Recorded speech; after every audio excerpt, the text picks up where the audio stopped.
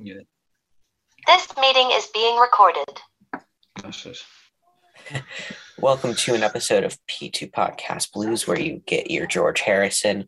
Now, you only have me today, but you've got a better guest. So, we are here to talk with Owen Lang about his book, Harrison in the 70s. How's it going, Owen? It's going mighty fine. Thank you very much for having me. Anytime. How's Yeah. how's the weather over there? Actually, it's strangely warm. I'm looking outside at this Pacific Ocean blue sky, and I'm wondering why I'm inside.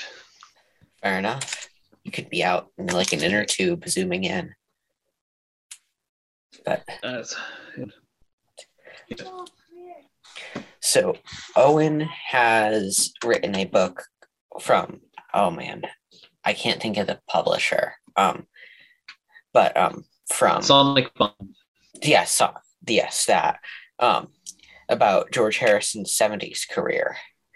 So, what gave you the opportunity to write this book? That's an excellent question, Hudson. The reason I went with this was in 2019, I contacted Sonic Bond and pitched a book on U2, the band, and they accepted it. I was living in Dublin at the time, and I'm Irish, and they were looking for music writers, and why shouldn't an Irish guy living in Dublin write about Ireland's greatest rock band? So that came out in 2020, and as we know, by that point we were well into the brink of pandemic, and knowing that I had nothing but time on my hands, I thought I should write a follow-up book.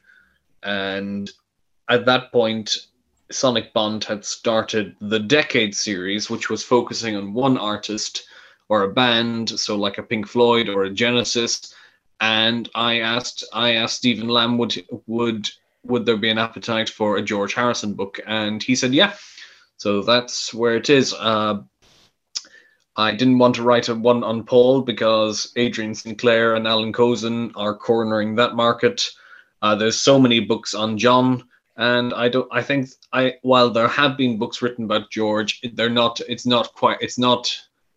I think there's a bigger market for George Harrison books. The only one who has been sorely underserved is Ringo. Yes, we're waiting for Womack to drop that bomb on us.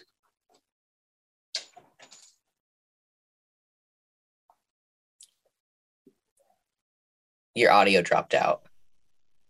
I can't hear you. Can you hear me now?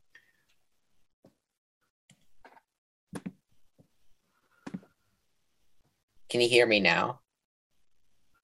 I can't hear you. I'm sorry. What about now?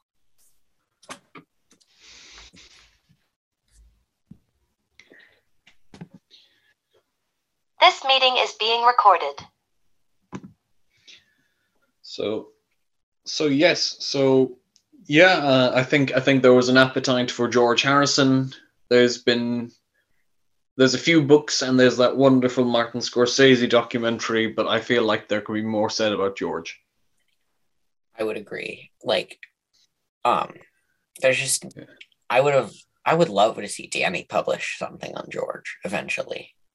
I mean, it's funny because Danny and Olivia rarely give interviews. Yeah, I guess so. I suppose we just have to wait and see if they would. It's really up to them. I know she was heavily involved in the Martin Scorsese movie and book, so I mean, her voice was heard there. Yeah. But now going to my first question, what is your favorite George Harrison album, Owen? Good question. So, I mean, if we're going favorite, it's Extra Texture, but Ooh. But the best is All Things Must Pass. Can I ask why Extra Texture?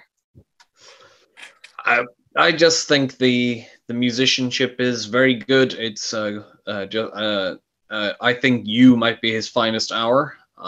I think it's just one hell of an opener. The way that the saxophone leads way to the guitars, and then we have something as rich as This Guitar Can't Keep from Crying, and we have what's possibly his finest vocal on the answers at the end. So I it's would agree. Yeah. So yeah. It also ends with this really wonderful comedy number. His name is Legs, which is his way of which is his portal into the world of Python. So it's kind of George Harrison with a capital H. Yeah. I would agree with you. And I do have to say, reading the book, I really agree with what you have to say about I Would Have You Anytime. Like, it's just such a perfect song to me. Like, are you a fan of the Dylan version or the George version more? Probably the George version. Yeah, Dylan's is a little. As much as I love Dylan, it's a little Dylan-esque, too Dylan-y for me. Okay. I'd have you anytime. Maybe we should just have you have a voice acting gig. That's what Martin Quibble said when I appeared on his Godfather show. Yeah, I would agree with you. Now I have to ask, that is really bold of you to say that Extra Texture is your favorite George album. With the amount of Beatle podcasts you've appeared on, do you want to give a shout out for who's ridiculed you the most for that opinion?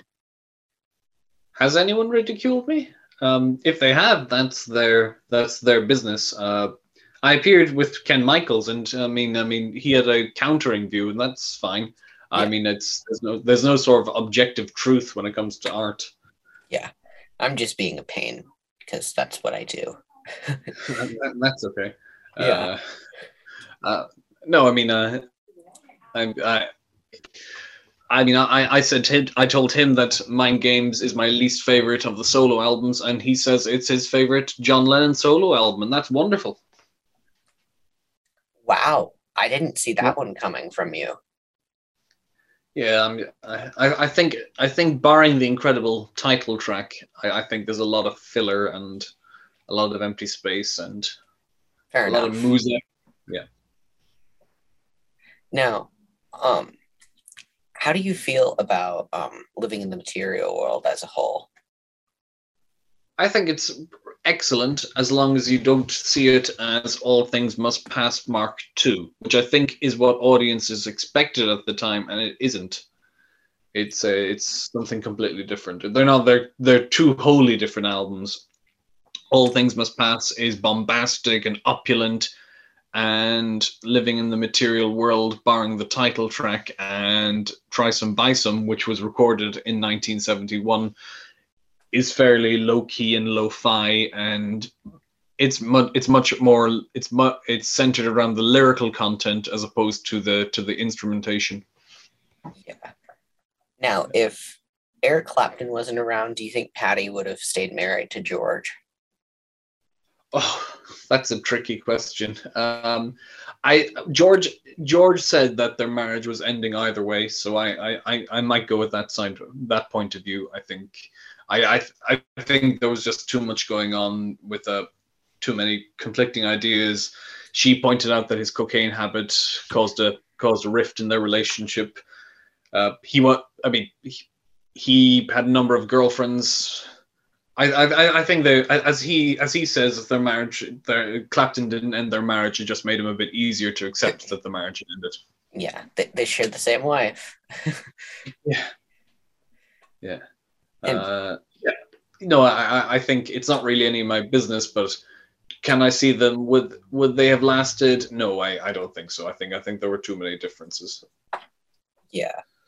And now I want to talk about, because you call the concert for Bangladesh the first Live Aid, and you're the first person to do this. Thank God. Am I? I think so.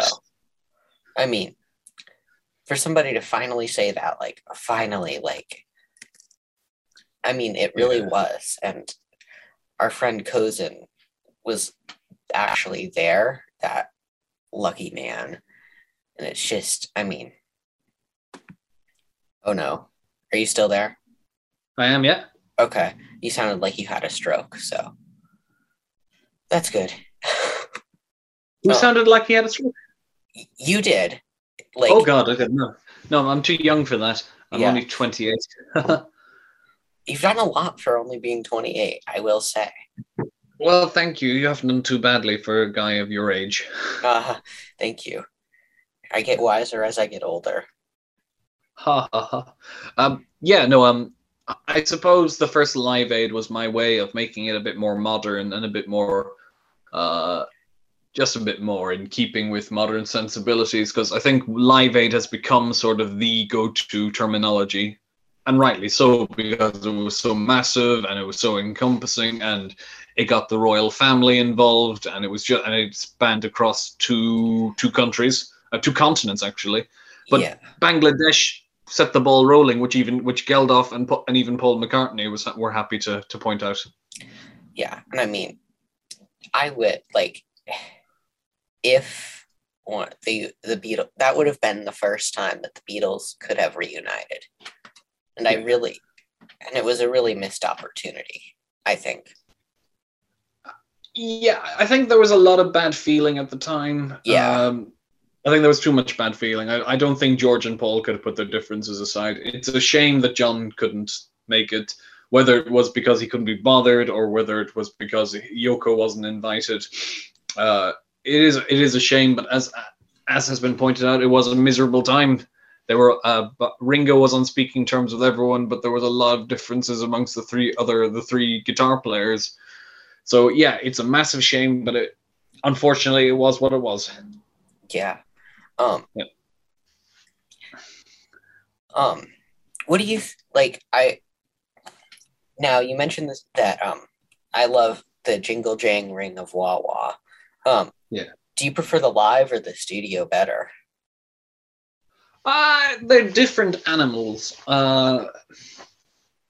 I might give a slight point. I will give my point to the live version on the concert for Bangladesh, because I think it has that bit of extra balls and grit that I think might have been lost in the studio. But that's not a criticism on the studio version, because it makes up with these vibratos, brass, and this stirring production, and there's great drama and opulence. But it's like most rockers that are so guitar heavy, they just sound that bit better on stage.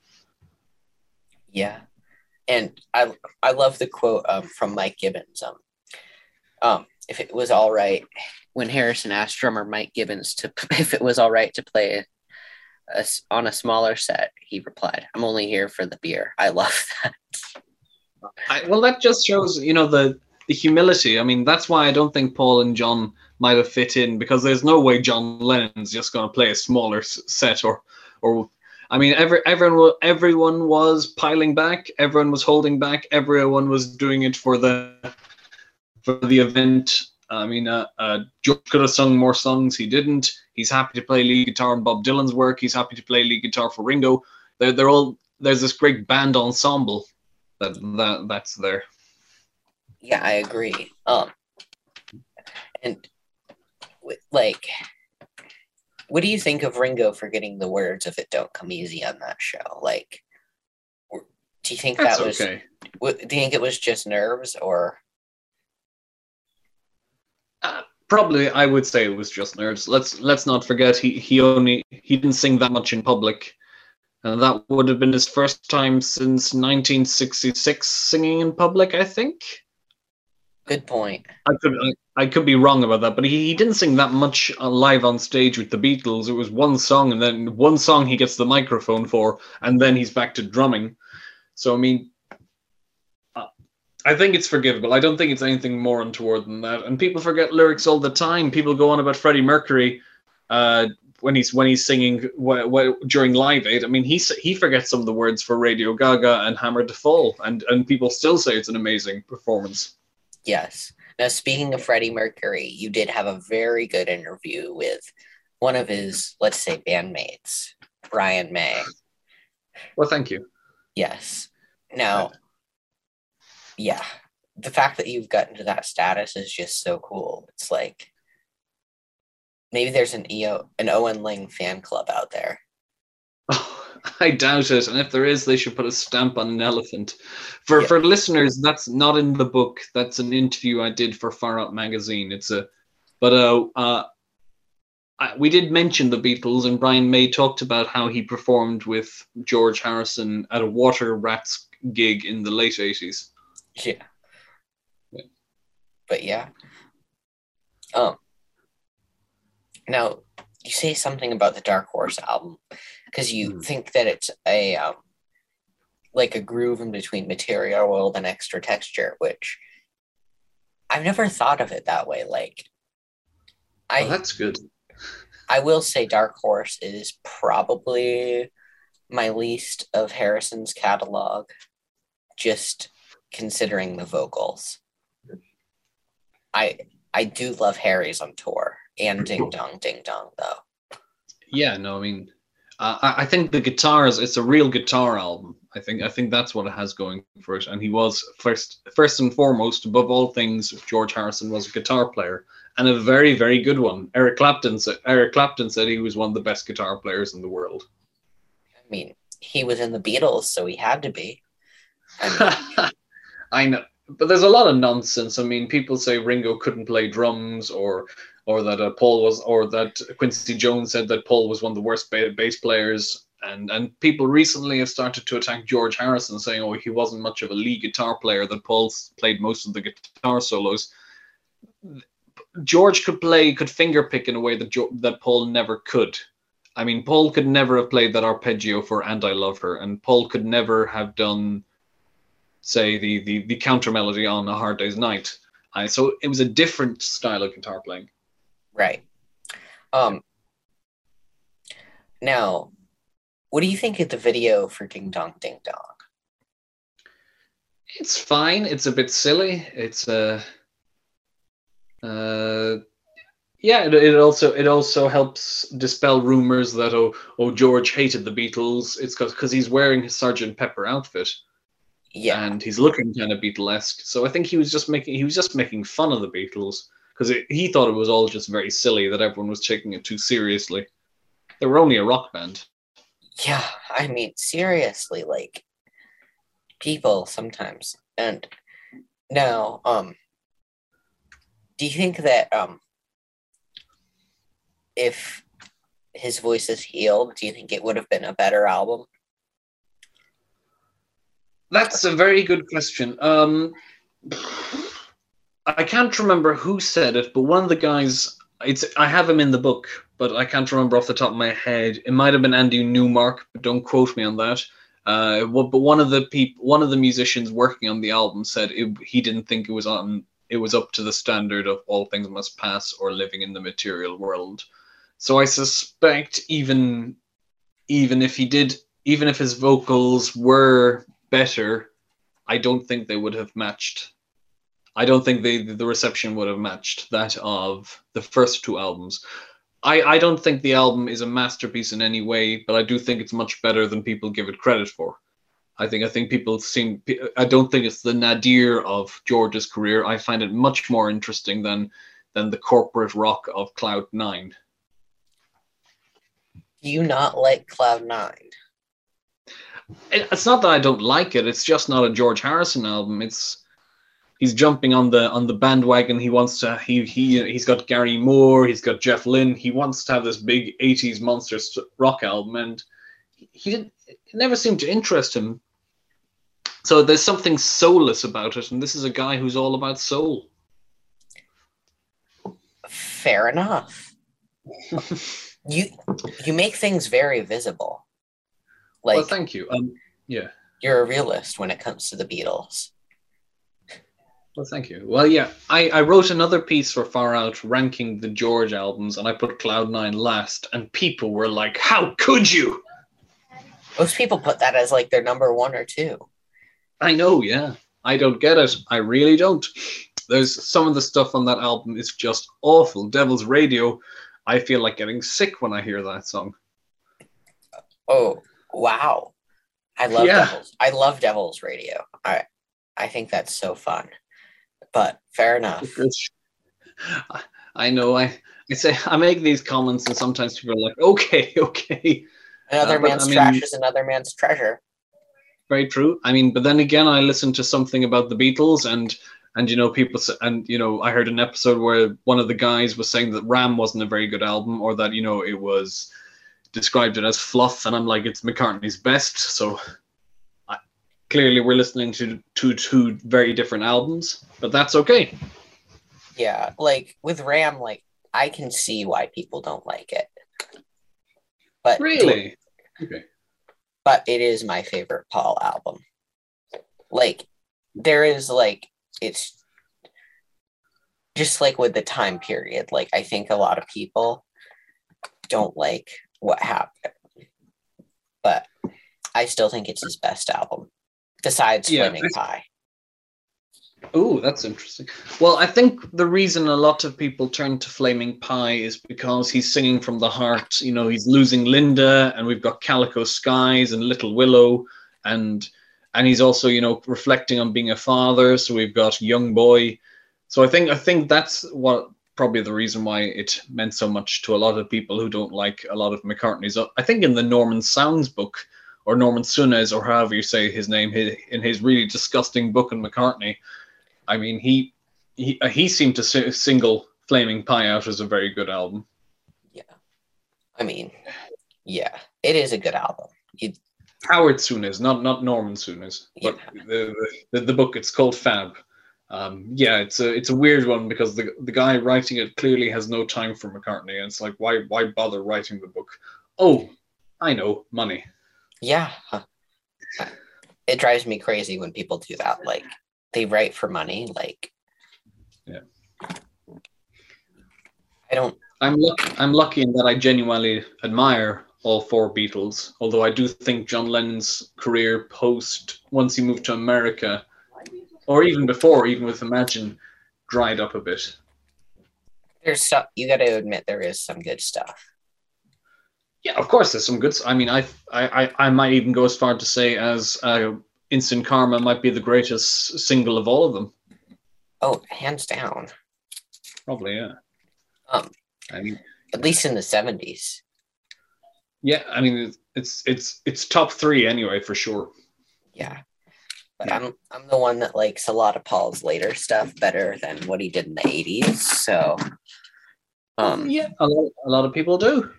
Well, I think it's because in the 80s I was trying to be Michael Jackson, and I'm just not. Like, oh my god. Like, I love Tug of War. I love McCartney too, but beyond that, up until Flowers in the Dirt, no thank you. Yeah, I can see that. I think there's a lot on Pipes of Peace, and I love Footprints. I think that's a superb song on the Press to Play album. But I think he was trying to be young and hip, and forgetting that this was a guy in his early to mid 40s. And I think it just took him a bit longer to realize he wasn't the young, red-blooded stud. Yeah, I mean, I guess he thinks he's that now. I mean, did you see that picture of him smoking weed? I think that's him doing it privately. I mean, yeah. I think that's whoever took that. That's an invasion of his private life. I really don't think that was I agree. I mean, he's 80. Like, he's almost 80. Like, and he's a Beatle. Like, just let the man live. Like, God. Yeah, it's a bit like with Queen, as you mentioned, when people take photographs of John Deacon, who's retired from the public. It's like, guys, leave him alone. He can get fat. He can smoke a cigarette. He can do whatever he wants. He wrote Another One Bites the Dust. Leave him alone. Yeah. Paul McCartney, I mean, come on. Like, he tolerated being in a band with Denny Lane for 10 years. Oh, I'm not going to comment on that. Yes. I'm the only one that's allowed to say that, but I interviewed Denny. He was very lovely to me. This was at a time when I didn't have I wasn't as high profile as I am now. So he was very nice at the end. He said, "You asked some very good questions, Owen." I was like, "Thanks, Denny." Wow, was that in person? We did it over the phone, but he was really lovely. Yeah. Yeah. I think it probably helped that I asked I asked him about working with Ginger Baker, and I asked about Moody Blues, and I asked about writing with Donovan, and so it wasn't just going straight into Wings. Yeah. Yeah, and even when I asked about Wings, I decided to ask him about the songs he wrote. So like basically the London Town album. Yeah, which is a good album, I will say. Perfect. Yeah, I think I think it's a finer album than Back to the Egg. What? Yeah. Fair enough. To each his own. Now, I have to ask you a trivia question. What solo Beatles album has 2 convicted murderers on it? Oh God. I'm gonna guess All Things Must Pass. Yep, Phil Spector and Jim Gordon. Yeah. Yeah. I love still a very good album, though. It is. It's bloody fine. Pun intended. I mean, yeah. I am glad George Harrison died before that he heard that about Phil Spector. I mean, imagine how galling that must have been for your greatest work. Yeah. Done in collaboration with that creature. Yeah. He probably would have reproduced the whole thing and put it out. But possibly. I mean, it wasn't too long after he died. Yeah. Maybe, yeah. I think it was in 2003, and George died in 2001. Yeah. Yeah. Now, do you think that the voice of do you think Harrison, when do you think Harrison's voice really started to warm back up? Do you think it was with 33 1/3? No, I think there's, as I say, I mean, Answers at the End on the Extra Texture might be the greatest vocal of his career. As you've read the book, you can see that I'm not a big fan of 33 1/3.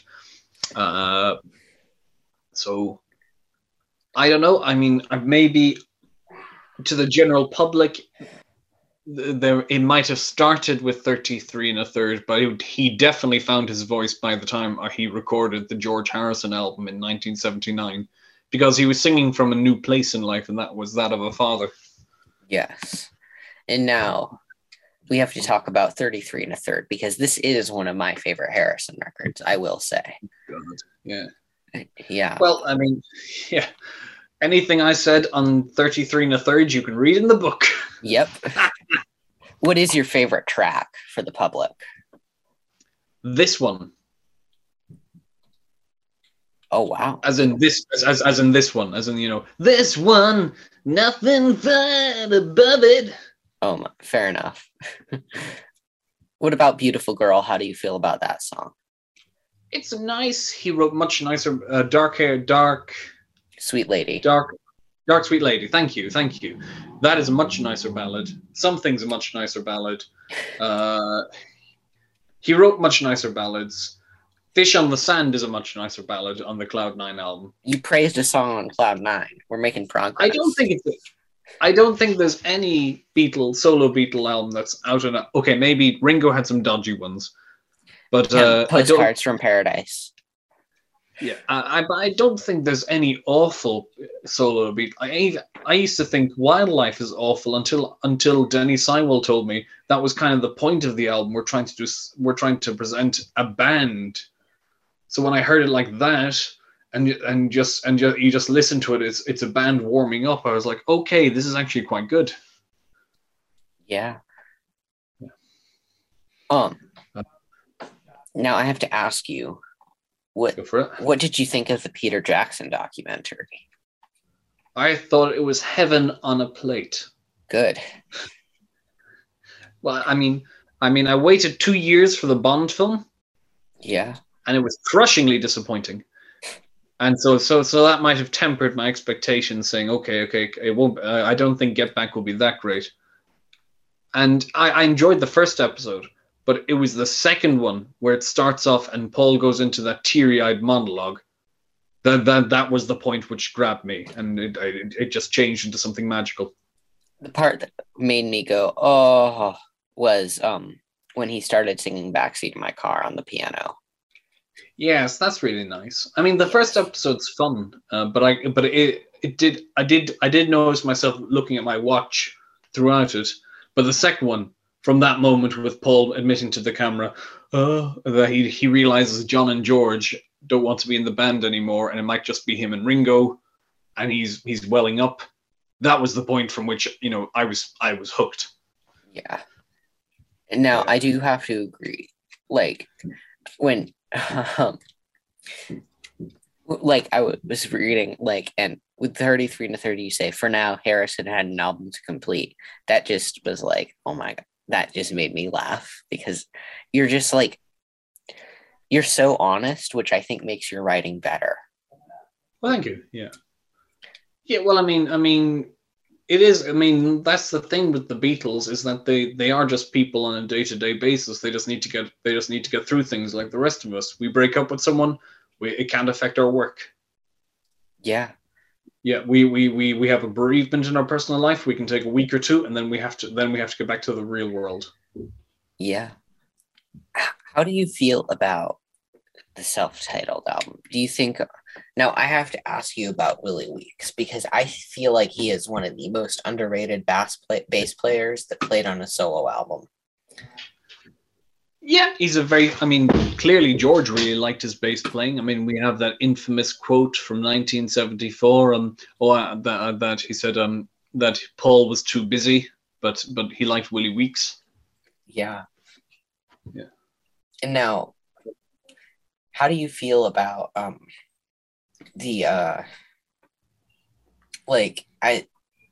if there was one person that from all of these albums that you could interview, other than George, obviously, and like the big ones, who would you pick? That's a very good question.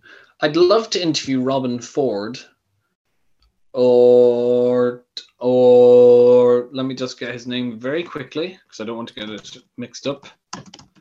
Okay. I mean, I write these names down so I don't have to remember them. I sometimes forget my middle name. So it is... I would love to interview Tom Scott, who effectively co-produced the 33 album. See what George... Yeah. Go for it. Yeah, that was a good pick. That's never talked about.